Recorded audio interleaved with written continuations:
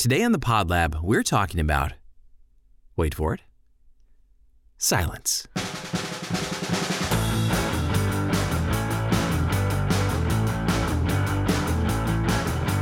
Welcome to the Pod Lab, a podcast movement original series. I'm Doug Frazier, producer and host of NPR's What We Do. Today's show is a special one because rather than talking about the sounds of podcasting, we're going to look at the absence of sound and the powers it holds for your show. We'll cover silence in both interviews and narrative shows. So let's get started with interviews. Silence has a bad rap. When there's a gap in conversation, we may interpret it as the other person being uninterested, or maybe even judging us for what we just said. Though sometimes we may be right, often our interpretations of silence are wrong. For example, I did an interview once with a late-night television personality. I won't name them, but what happened was their answers were really short. The guests seemed uninterested in the interview, completely just somewhere else. So I tried to quickly fill the silence after their short answers with follow-up questions in hopes this would help turn the tide. I thought if I showed how interested I was, they'd be more inclined to open up. Well, that failed miserably. It was only when I let them sit in the silence I realized what was actually happening. Their short answers weren't signals of disinterest. They were simply just trying to hold space in the conversation while they thought more deeply about my questions. I totally misinterpreted their silence as disinterest when their interest was actually in full gear. I just needed to give them some silence, a quiet opportunity to fully process what they wanted to say next. Which brings up a common misunderstanding in interviews, the balance of guest versus host airtime. Have you ever heard of podcasts where the host talks 80% of the interview and their guest has to fight to get a word in? I've heard plenty of them, and I'm sure you have too. And as a listener, I'm thinking, come on, just shut up for a second and let your guest talk. After all, you invited them on the show to share an opinion you value, or maybe they're subject matter experts that can help shed light on an idea or a story. As a host, you'll get your turn to talk. Until then, hold space for your guests with silence. If we hold our thoughts for just a few more moments, we leave room for possibility.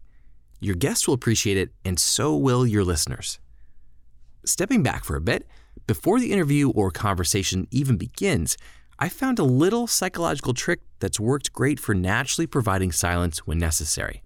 So, before turning the microphone on, set your intention. Getting this straight helps organize your headspace and reminds you why you're doing this interview or having this conversation in the first place. And it doesn't have to be some page-long thing. It can be a single, short sentiment. For me, the intention I set is often this: I'm here to understand. It's a reminder for myself when I go into interviews that I'm not here to make my own point heard. I'm here to understand the point of view and experiences of the guest. My intention is to listen and pull at strings when I find myself curious about what they've said, and to ask questions for clarity for not only myself, but for the listeners. Keeping that simple intention in mind has given way to natural moments of silence. Give it a try for yourself on your next interview and see if it works for you. Okay, now let's touch on a few points about silence in narrative podcasts. Like silence in conversation and interviews, silence in story opens opportunities.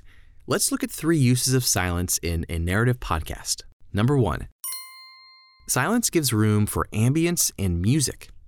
Silence doesn't have to mean there's no sound. For example, if a scene is playing out in a diner and there's a pause in the conversation, the ambient sounds still go on. The clanking of dishes, the sad song playing on the jukebox. The lack of dialogue allows ambience or music to set the stage for an upcoming conversation or to build on a theme or convey the kind of longing that only music can capture. That I will be the one to change you and you will be mine. You will be mine. Number 2, silence is story. If a character is asked a question and doesn't respond, their silence tells us something. In terms of narration, withholding information is a great way to build tension or create a jaw-dropping moment later in the episode when you finally reveal the info you've been hiding.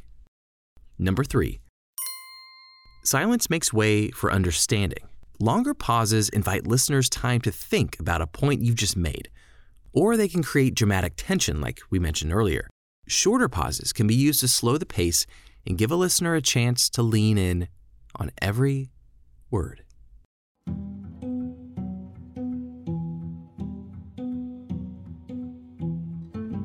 A lot can be said with words and sound design, but just imagine what can be said in their absence.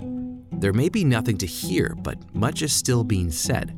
So the only question that's left is, how are you going to use silence in your podcast? Now it's time to hear a question from the podcast movement community.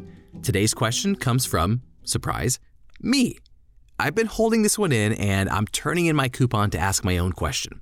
So, there are some incredible interviewers out there with an impressive interviewee list under their belts.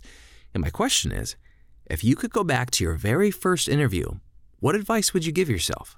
To help answer the question, I spoke with Josh Miely. Josh is the Director of Education for the National Association of Broadcasters, as well as the host and producer of the NAB podcast and the radio show podcast, among others. Over the years, Josh has interviewed some big names, including Larry King, Zach Braff, which is a name I haven't heard in a while, Kim Commando, Aaron Rodgers, and more. Let's see what advice Josh would give himself if he could travel back in time to his very first interview. A quick note, please excuse the background noise. This interview was recorded on location at the Gaylord Hotel in Nashville. Be patient, slow down. The first couple of interviews when you're talking with somebody who's, we'll say celebrity status in some capacity, that's always the thing, is the heart's pumping a little bit more. You're geeked up about it. You've thought about it a lot more than any other interviews. And it's just, my grandmother always said, when you walk into a room, you act like you own the place and like you've been there before. Even if you're not, and even if your head, you're going, oh my God, this is crazy. Why am I at the Gaylord? Like walking in here the first time, you're like, well, we're not in Ohio anymore, Josh. Like, wow, right, yeah. Welcome out to the world again. It's the same thing with interviews. Be calm and just put that out there, because what you give your guests, they reflect back to you. So if you're nervous and jittery, they're going to want to speed through the interview as much as it feels like you're giving off that you want to, and you don't want to do that. I interviewed Aaron Rodgers over the phone, and I could tell he was just off the practice field, and it's windy as anything there. Like, you can hear the wind gusts and whatever. And we had a good conversation, but I'm a huge Packers fan, and that was like a nerdy geek out moment, to the fact of the whole reason why we were doing it was for an old 80s movie podcast I had, and I knew he loved The Princess Bride. That's all we talked about was The Princess Bride. And he wouldn't have said yes if he didn't want to do that, which was fantastic. And he gave great answers, and I'll give him credit that he just went through. But listening to me, I sound like the 10-year-old little fanboy, like, tell me about this. What about that? Because in my head, I was going nuts, and that's one I'd love to go back and adjust my performance, although what I got out of him, I'm proud of for the audience. I'm curious if you've had any bad interviews over the years. You don't have to mention names, but what that experience was like and what you've learned from it. A couple, here and there. The toughest times I've had with interviews are when I'm interviewing somebody on a technical aspect. Engineers and communication kids, we speak a little bit different languages. I'll speak English, but they want you to be more direct. And when you and I ask questions, we want to give a little bit of context to it and kind of give them the leading ramp to it, not just ask the stark, flat question to get a stark, flat answer. And I find that they'll go off tangent because I haven't asked specific, tell me about this product, right? I don't want to say, if I have somebody coming on to talk about, let's say, digital something, I don't want to say, tell me about your digital product. I want to set the scope of what it may do and lead them to talk about that product. And sometimes we don't get where we want to be. And that's always a tough spot because, if you're doing it live like we are here and out in front of people, the worst thing I don't like to do, but I think we all should sometimes when we're in that moment, is stop and say, okay, I'm going to stop us here. Here's what I want to get out of this answer. I posed it that way because I want to give context to the listeners as they come in, but here's really what I want you to answer, and then jump back in. I hate doing that because I feel like it pulls us out of the moment of the interview, but sometimes you need to do that because the conversation's different from the interview product at the end, right? So when you've done that in the past, has it veered the conversation back on course to what you were looking to get out of the interview? It has, because you're basically giving straight direction, right? Unfortunately, we've taken ourselves out of just the beauty of the simple conversation and active listening, but it's gotten us to, we've got a goal at the end of this. There's a product that's going to come out of it. Here's what we need to do. I'm giving you direction. I'm going to say this just to set you up, but here's what I need you to answer, because you've either paid for the time or we're talking about this. We want to educate our audience, the broadcasters, on your technology. We want the most out of this for both of us. Let's do that. TEMVTED tempted. I was tempted. That does it for this week at the Pod Lab. If you'd like to be featured on a future episode, send your questions to thepodlabpodcast@gmail.com. And when you get a moment, would you mind leaving an honest review? It really helps other listeners discover the show. Until next time, keep experimenting. The Pod Lab is a Podcast Movement original series produced and hosted by me, Doug Frazier.